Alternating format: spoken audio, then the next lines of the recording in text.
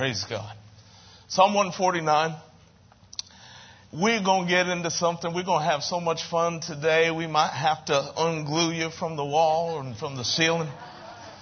We're going to have some fun with the word this morning. Psalm 149. We'll just read the whole thing. It says, praise the Lord. Sing to the Lord a new song and his praise in the assembly of the saints. Let Israel rejoice in their maker. Let the children of Zion be joyful in their king. Let them praise his name with the dance. Let them sing praises to him with timbrel and harp. For the Lord takes pleasure in his people. He will beautify the humble with salvation. Let the saints be joyful in glory. Let them sing aloud on their beds. Let the high praises of God be in their mouth and a two-edged sword in their hand, to execute vengeance on the nations and punishments on the peoples, to bind their kings with chains and their nobles with fetters of iron, to execute on them the written judgment. This honor have all his saints. Praise the Lord.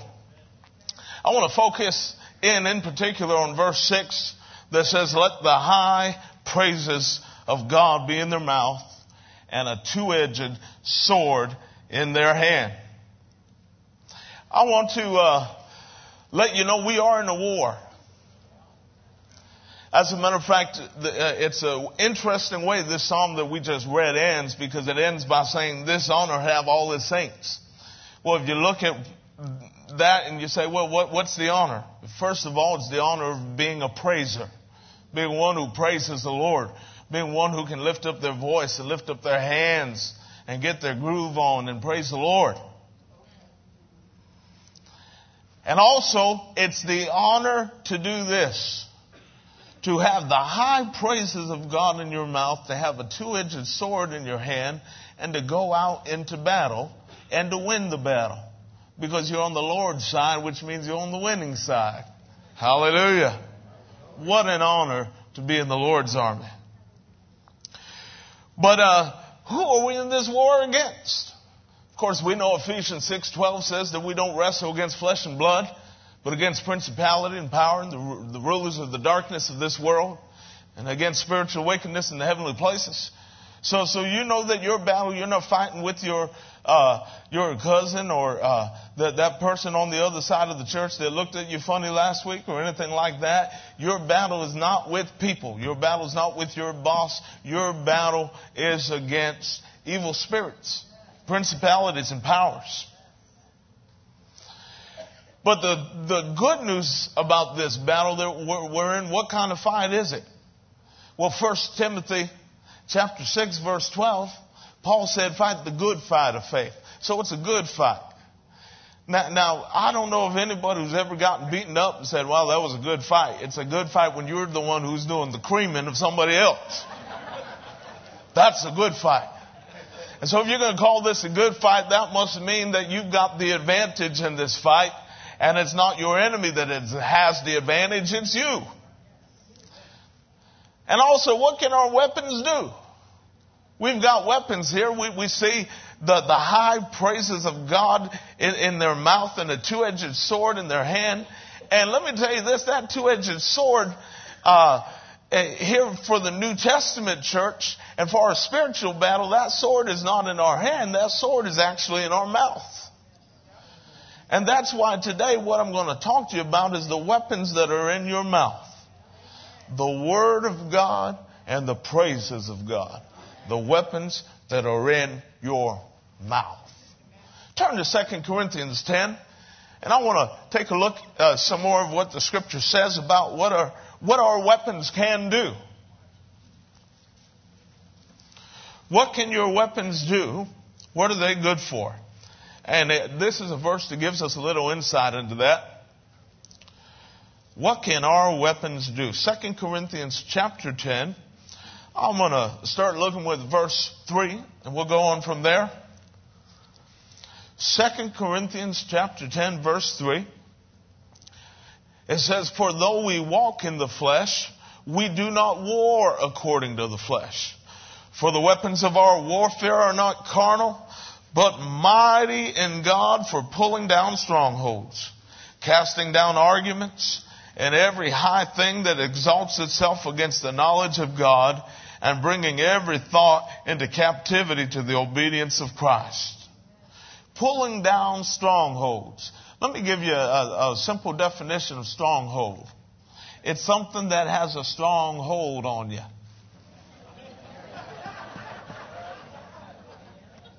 Anything that has a strong hold on you, that needs to be taken care of. Because there's not supposed to be something holding you. There's not supposed to be something that's keeping you down or holding you back or keeping you from being what God has ordained and created you to be. Instead, you're the one who's supposed to be strong, and you're the one who's supposed to be taking hold of who you are and your destiny and your rights in Christ. So if there's anybody supposed to do some stronging and some holding, it's you. You can tear down strongholds with the weapons of your warfare, because they're not carnal weapons. They're not natural flesh weapons. They're spiritual weapons. And it's amazing. We always think that if something is invisible, we think of it as inferior to something that is visible. That's an absolute wrong way of thinking, because the Scripture makes it clear that the things that are seen were made of things which are not seen. So just because your weapon is invisible and of the realm of the Spirit and not of the realm that you can touch or come in contact with your senses, that does not mean not by any means is that an inferior weapon because it's unseen and because it's in the spirit realm. Let me tell you, those weapons can do a whole lot of changes in this realm that you live in. If you apply them and you use them, you can use an invisible weapon to visibly change things in your life. Glory to God. The first one of these weapons I want to get into is the Word. It's talking about these saints singing aloud and shouting aloud on their bed, giving glory to God. And when they go out to battle, they're going out to battle with the high praises of God in their mouth and something else with them, the two-edged sword of the Word of God. Hebrews 4 and verse 12 described that.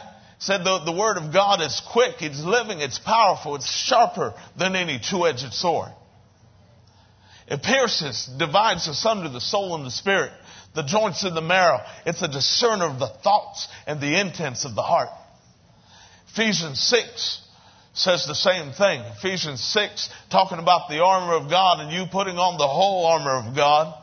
And it says, take the helmet of salvation and the sword of the Spirit, which is the Word of God. The interesting thing is that the word for word there in Ephesians 6 is the Greek word rhema, which means the spoken word.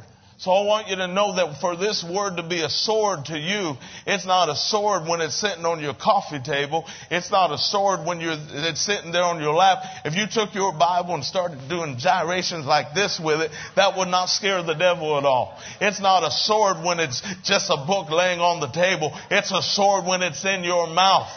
When those words are in your mouth and coming out of your mouth, that's when the word is a sword. Hallelujah. As a matter of fact, I thought of something this morning.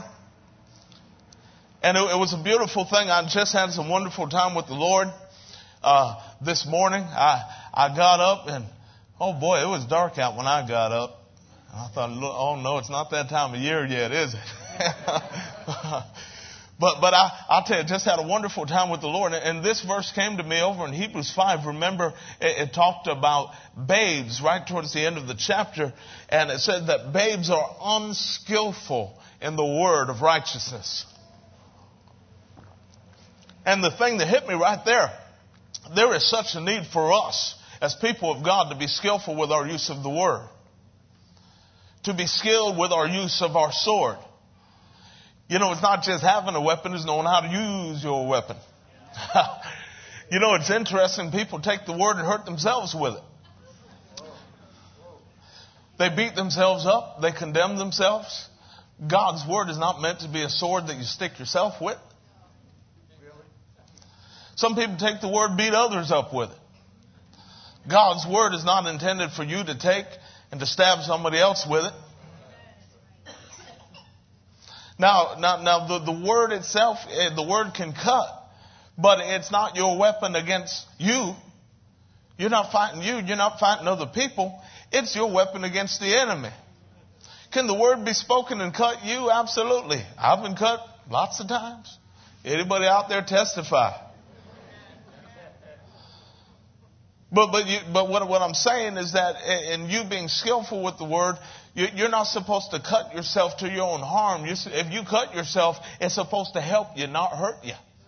It's supposed to be something that cuts, but it's cutting off something that don't belong there. It's surgery. And once you get rid of the thing that don't belong, oh, you feel so much better.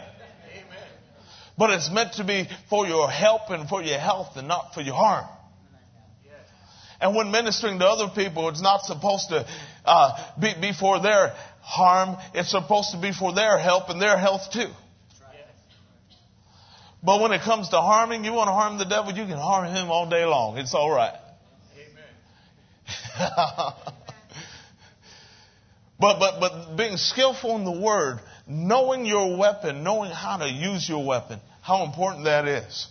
Jesus knew about using his weapon. As a matter of fact, John described him in Revelation. He saw a vision of him having the 7 stars in his hand. And it said out of his mouth went a two-edged sword. And we know Pastor John's been talking about the way Jesus used the sword. When the devil came to him and tempted him, and Jesus responded with "It is written." I had to practice Pastor John's move to do that. You know what he's been doing, you know? It is written. Sometimes that's good to do, just to remind yourself. Hallelujah. But I want you to know that Jesus did that. And if Jesus did that, and he's our example and set an example for how we need to live this life and how we need to conquer the enemy, then we ought to be doing the same thing. As a matter of fact, Revelation 12:11, how did they overcome the accuser of the brethren? They overcame him by the blood of the Lamb and by the word of their testimony. So you can use the word to overcome the enemy in your life. Hallelujah. Now, let me tell you something about speaking the word. This is very, very important. As a matter of fact, I'm going to share some things, some real good quotes with you today. But if you can't write it down fast enough, what I did, I sent some quotes out the other night so that they could be put on the church's Facebook page. So if you can't write them fast enough today, you can get them right there and have them permanently. Faith C Center on Facebook. We got some of our quotes that we're going to put out this morning are right there for your convenience. But let me tell you this, that speaking the word is both a way for you to deposit the word into your heart, and it is also a way for you to withdraw the word from your heart. Stay with me. Speaking the word, it's a way for you to deposit the word into your heart, and it is also a way for you to withdraw the word from your heart. So point to your mouth and say this: this is my deposit slip and my withdrawal slip. You make deposits into your heart by speaking out the word out of your own mouth. You can make a withdrawal from your heart by speaking the word out of your mouth. Now, what's the problem? The problem in the spirit, as it is often in the natural, is people try to withdraw what they don't have in the account.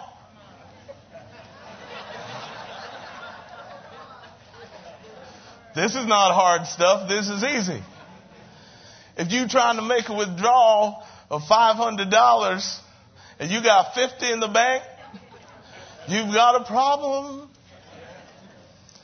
And that check is going to bounce and you're going to get your fee and your insufficient funds notice. And that's never a fun thing to deal with. But spiritually speaking, I think a lot of times that our failures have to do with the fact that we are trying to pull out of the account something we never put into the account. My goodness. Have you ever thought of it in that way? But it just makes things so clear. If you're going to make a demand on something, it's got to be in there. If you're going to use your faith in a certain area, you need to have faith in the account. If you're going to speak the word, you need to have some word in the account. That's why it is important to deposit the word into your heart on a regular basis. Let me put it to you like this. And I got this quote, and it just became so real to me the other day in my office. If I had a chandelier in there, I'd have been swinging from it. Let me tell this to you. If you speak the word intentionally to deposit it in your heart, then you'll be able to speak the word instinctively to withdraw it from your heart. When it comes to making the deposit, that just don't happen by accident. You need to do that intentionally, on purpose. Put it in there. So to put the word in your heart, you do that intentionally. You speak the word intentionally to put it in your heart.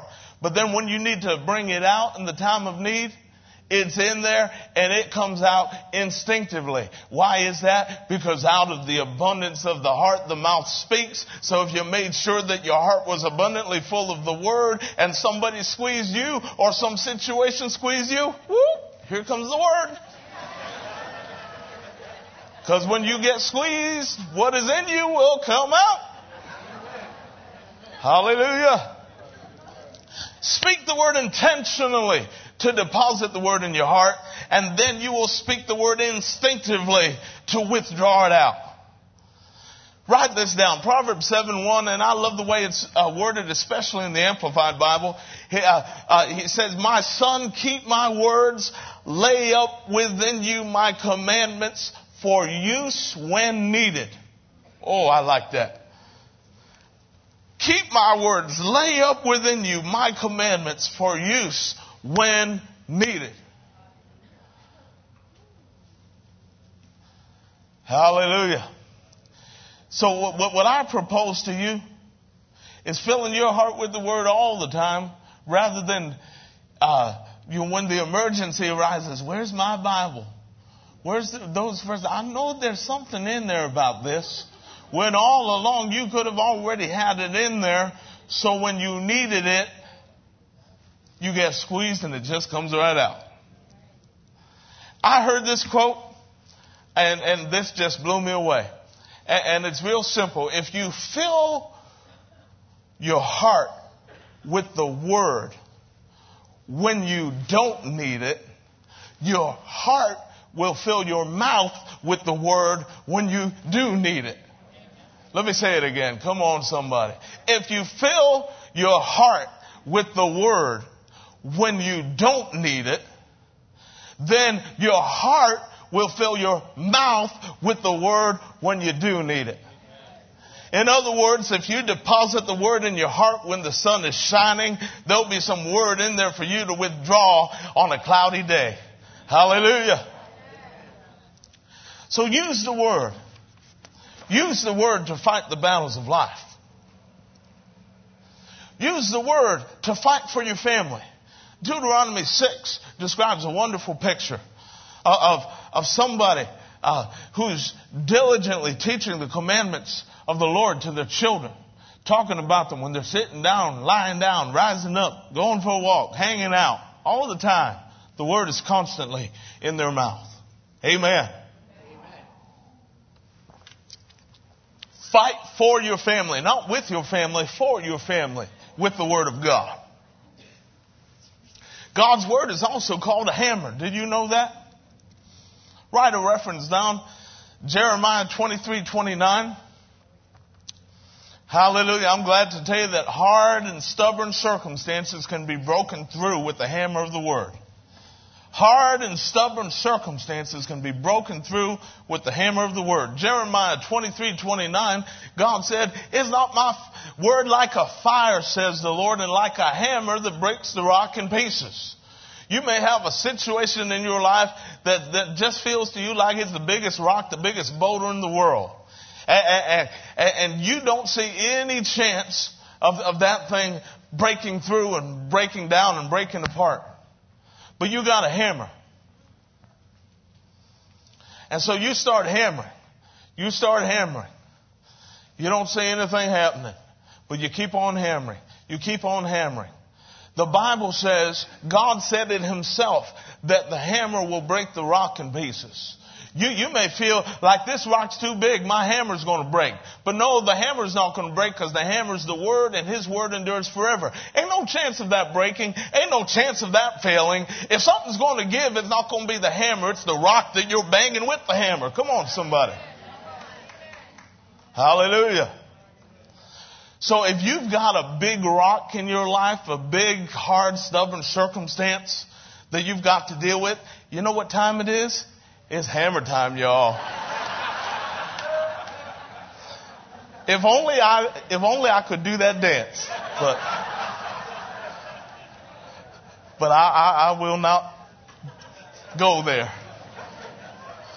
But it is hammer time. It's time for you to get your hammer out and apply that over and over and over. Because it's not the hammer's not going to break. Don't worry, you ain't going to break the hammer. It's the rock that's going to break. It's the thing that is subject to change that will be changed by that which will never change. God's Word never changes. When you take unchangeable Word and apply it to changeable situation, situation will change. Word of God will never change. Hallelujah.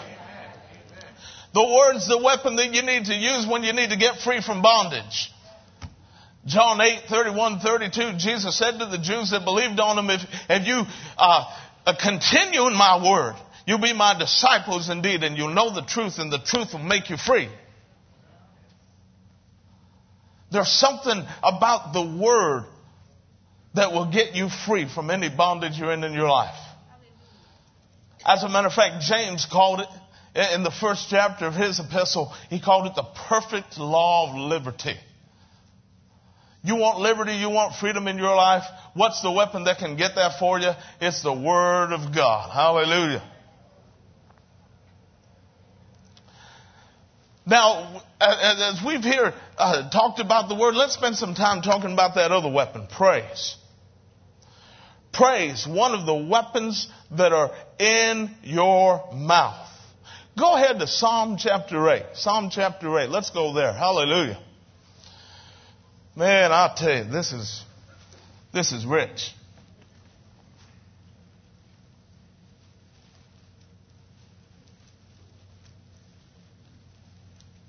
Psalm chapter 8.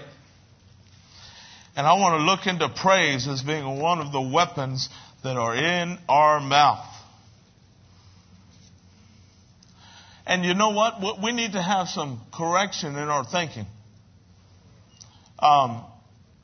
We call the first half hour or so of one of our services on a Sunday or a Wednesday praise and worship.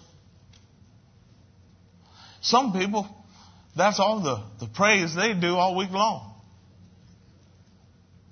Some other people don't even get that because they don't show up on time enough to get it.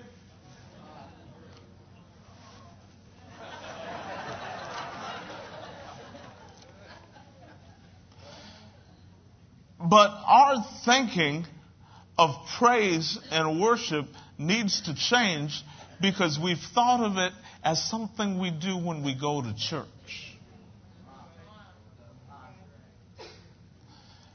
And if you have that way of thinking, I'll tell you, you're going to be able to clearly see that's the reason why you've not enjoyed the victory that you think you should be enjoying and know you should be enjoying.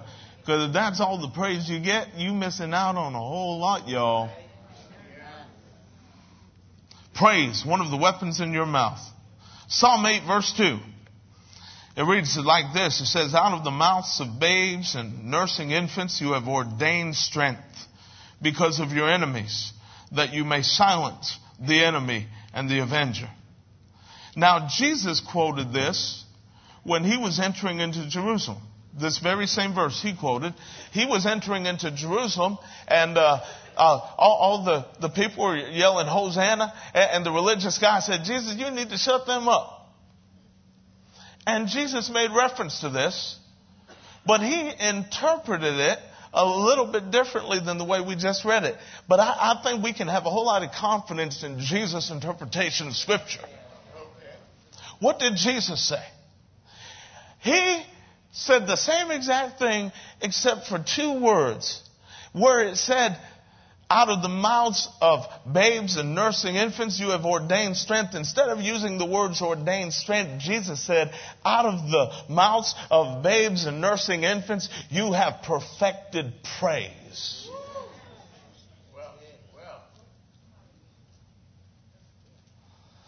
Now,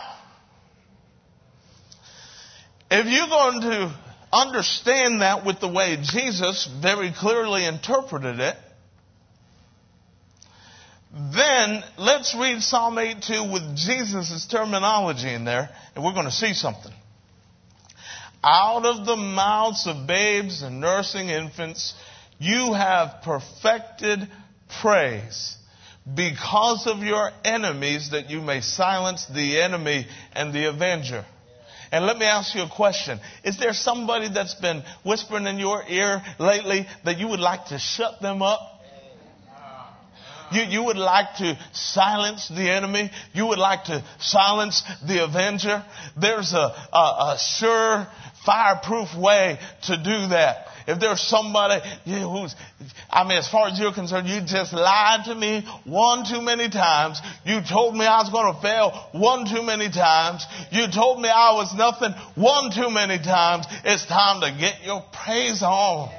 And when you get your praise on and you give glory to God and you lift your voice to God and you give Him the praise and the glory that's due His name, notice as you start opening your mouth with praise, somebody else shuts up and don't have anything to say, because praise is the thing that can silence the enemy and the avenger in your life.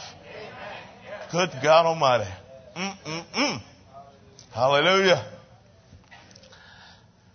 I love the wording of 2 Samuel 22 and verse 4. It says, I will call upon the Lord who is worthy to be praised.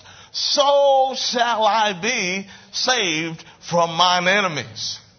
I will call on the Lord who is worthy to be praised. So, by so doing, in doing so, that's what so means.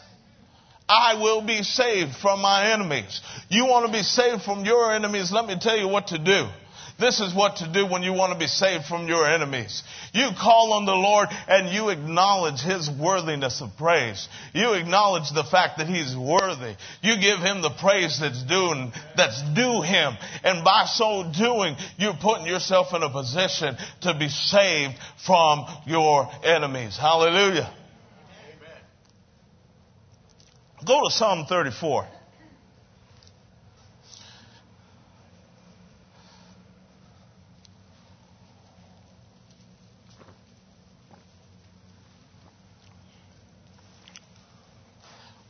We saw in Psalm 8 that praise can silence the enemy and the avenger. And I want you to know that continual praise can result in continual victory in your life. Continual praise. Or you might say it like this: consistent praise will result in consistent victory.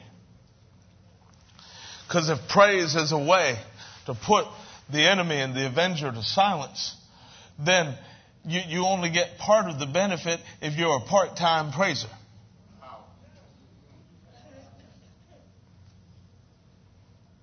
But you don't want to be a part-time praiser. You want to be a full-time, overtime, all the time praiser. Oh, yeah. But you know what? Here's the thing. A lot of times we don't do things when we don't see the value of doing them. And we need to be reawakened to the value of praise and the value of that weapon that we have. Psalm 34, verse 1. Are you there? Psalm 34, 1. And I'm going to have you, we're going to take a walk through Psalms. The emphasis of being consistent and continually having a flow of praise going on. Psalm 34, verse 1. I will bless the Lord at all times. His praise shall continually be in my mouth. This is not part-time sometimes. This is all the time, y'all. Look at Psalm 35. Go to the very next chapter. Psalm 35. Yeah. Hallelujah. Look at verse 27 and 28. Psalm 35, 27 and 28 says, let them shout for joy and be glad that favor my righteous cause. Let them say continually, let the Lord be magnified, who has pleasure in the prosperity of his servant. Look at verse 28. And my tongue shall speak of your righteousness and of your praise all the day long. So you're continually saying, let the Lord be magnified, and you got your tongue speaking of his righteousness and praise all day long. Psalm 63, you don't have to turn to that one. 3 through 5 says, because your loving kindness is better than life, my lips will praise you. Thus I will bless you while I live. Imagine that, saying to God, what, while I live, while I'm here, while I live, and I'm living a long time, not just here on planet Earth, I'm living for eternity. I'm an eternal spirit. And while I live, I will bless you. Go over to Psalm 71. Yeah. Glory to God.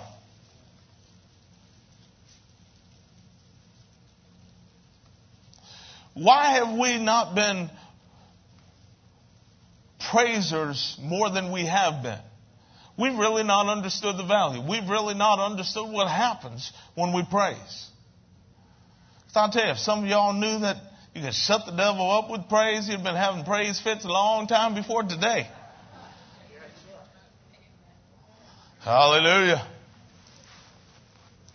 Psalm 71 verse 8 says, let my mouth be filled with your praise and with your glory all the day. Psalm 89 verse 1. Just go a few more pages. Psalm 89 verse 1. Hallelujah. What's that say? It says, I will sing of the mercies of the Lord forever. Verse 1. How long are you going to sing of the mercies of the Lord? Forever. With my mouth will I make known your faithfulness to all generations. To all generations. That means this. You're going to go ahead and praise him for your own generation. You're going to praise him for the generation preceding you. You got some grandmas and grandpas around. Say, come on, grandma and grandpa, let's praise him. You got your children. Come on, let's praise him. You got some grandchildren. Let's praise him. All your life long, and you want to leave a legacy of praise. I mean, you're serious about this thing. Because this is not just something we do when we go to church and, oh, well, I mean, if I'm 15 minutes late for it, it's all right. And I think somewhere along the way there was a disconnect where we viewed praise just in that way, as opposed to being a regular part of our life where we're giving glory and honor to God all the time, and where we really got the revelation inside of us, first of all, of his worthiness and his deservedness to receive it. But then beyond that, the blessing that we get by so doing it. My. Continuous praise will bring continuous victory. Do you remember the story about Moses? Israel was fighting the Amalekites. Moses said, I'm going up to the top of the hill with the rod of God in my hand. And what happened? Moses lifted up his hands. There's something about maintaining a posture of praise until the battle's over.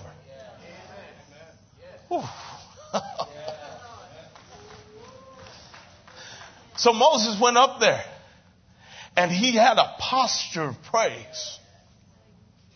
Had his hands up. And as long as the hands were up, Israel was defeating the Amalekites.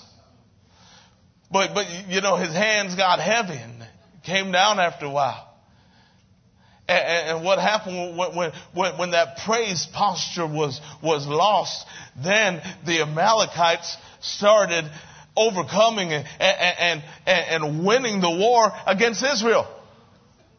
And then Aaron and Hur, thank God for some friends that are around you in the time of need. Put a rock under him where you could sit down. One get under one arm, one get under the other arm, and say, you know what? If it's tough to keep that praise posture going on, if the battle's getting long and weary, and it's tough to keep your praise going, let me help you.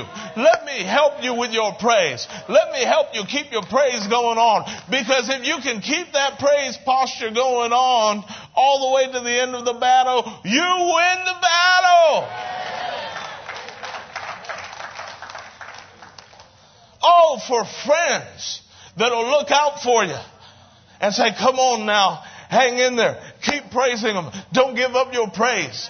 Don't give up your expectation. Don't give up your shout of victory.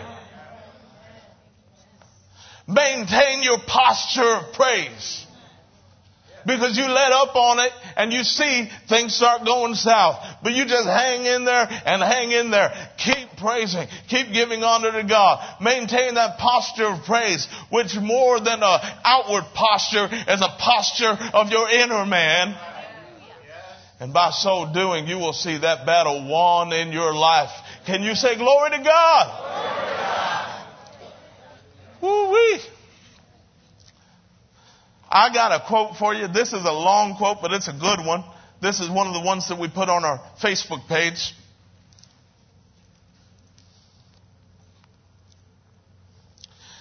What are we doing when we praise the Lord? We are magnifying who He is. We are rehearsing His goodness. We are being reminded of how powerful and awesome He is. If you will praise the Lord, in spite of your circumstances, you'll begin to notice a difference in them. When you praise the Lord, when you magnify Him, He begins to look bigger than your situation. He already is bigger than your situation, but praise just reminds us of that and brings everything back into perspective. What once seemed like a mountain is now reduced down to size compared to the magnitude and the majesty of the Lord. Amen. Think about magnifying the Lord. Magnifying the Lord. What do you do with a magnifying glass? You take something that looks small to you and you make that something look bigger. Now God's already as big as He can get. God don't need steroids. He's already as big as He can get. But let me tell you this. Your view of Him can grow. Your view of Him can be magnified. The way you see Him can be magnified. And especially the way you see Him in comparison to the way you see your circumstance. And we've been so trained to see this big problem. And then there's God. And I hope He's out there somewhere. But when you are a praiser, you get a different perspective. You get this picture of a great big God. And then you say, oh, and there's a problem? Right. Because you're more busy about noticing Him than the problem. And you know what? That perspective is so much of the battle. That perspective is so much of the battle that you're not problem-minded, that you're not sickness-minded, that you're not lack-minded, that you're not situation-minded, that you're not worry-minded and anxiety-minded. Your mind is full of Him. You're God-minded. And rather than thinking there's this big problem and, oh, I hope God can help it, you say, well, there's a big God and there's a little problem. Because when you use a magnifying glass of praise in your life, it has this effect. It gets God looking bigger to you and looks that problem getting to be a measly little old thing when it used to be a big old thing. When you magnify the Lord, it gets your focus right. Where He's big and problems little. Come on now. Hallelujah. You know, the Bible says that God inhabits the praises of his people. So if praise is on the scene, God is on the scene. Have you ever thought of it in that way before? Well, I sure need God to be on the scene in this situation. I really need his help with this. Well, yeah, there's the sense in which he said, I'm with you, I'm in you. I mean, he's living in there. But the idea of God actually manifesting himself and showing up happens when people praise. He inhabits the praises of his people. There's something about not just God's presence, but his manifesting. You see the difference?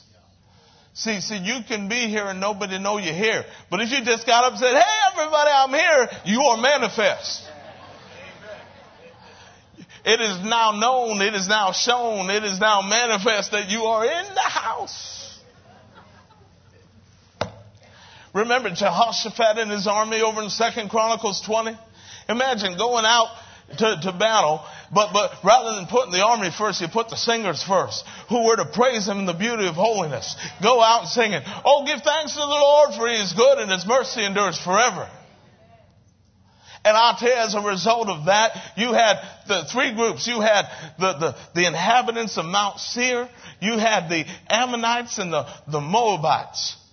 So they went out praising. And what happened is the Moabites and the Ammonites killed off the inhabitants of Mount Seir. And then what happened after that? The Ammonites and the Moabites turned on each other and killed each other. Didn't have to do anything. Didn't have to get all worked up. So, sometimes our mindset of spiritual warfare is, well, you just got to fight. But as though we're in this big wrestling match. Now, understand this. We do not wrestle against flesh and blood, but against principalities, powers. But what else does the Bible say about principalities and powers? The Bible said that Jesus is seated far above all principality and power. So let's take everything that the Bible says about principalities and powers and put it all together. So if we're wrestling with them, but if Jesus is seated far above them, and if we, like the Bible said, are seated together with him, if he's far above them, we're far above them too. That's not a difficult wrestling match. That's just enforcing the victory that's already been won. This is the extent of that wrestling match. Come on, y'all. Hallelujah.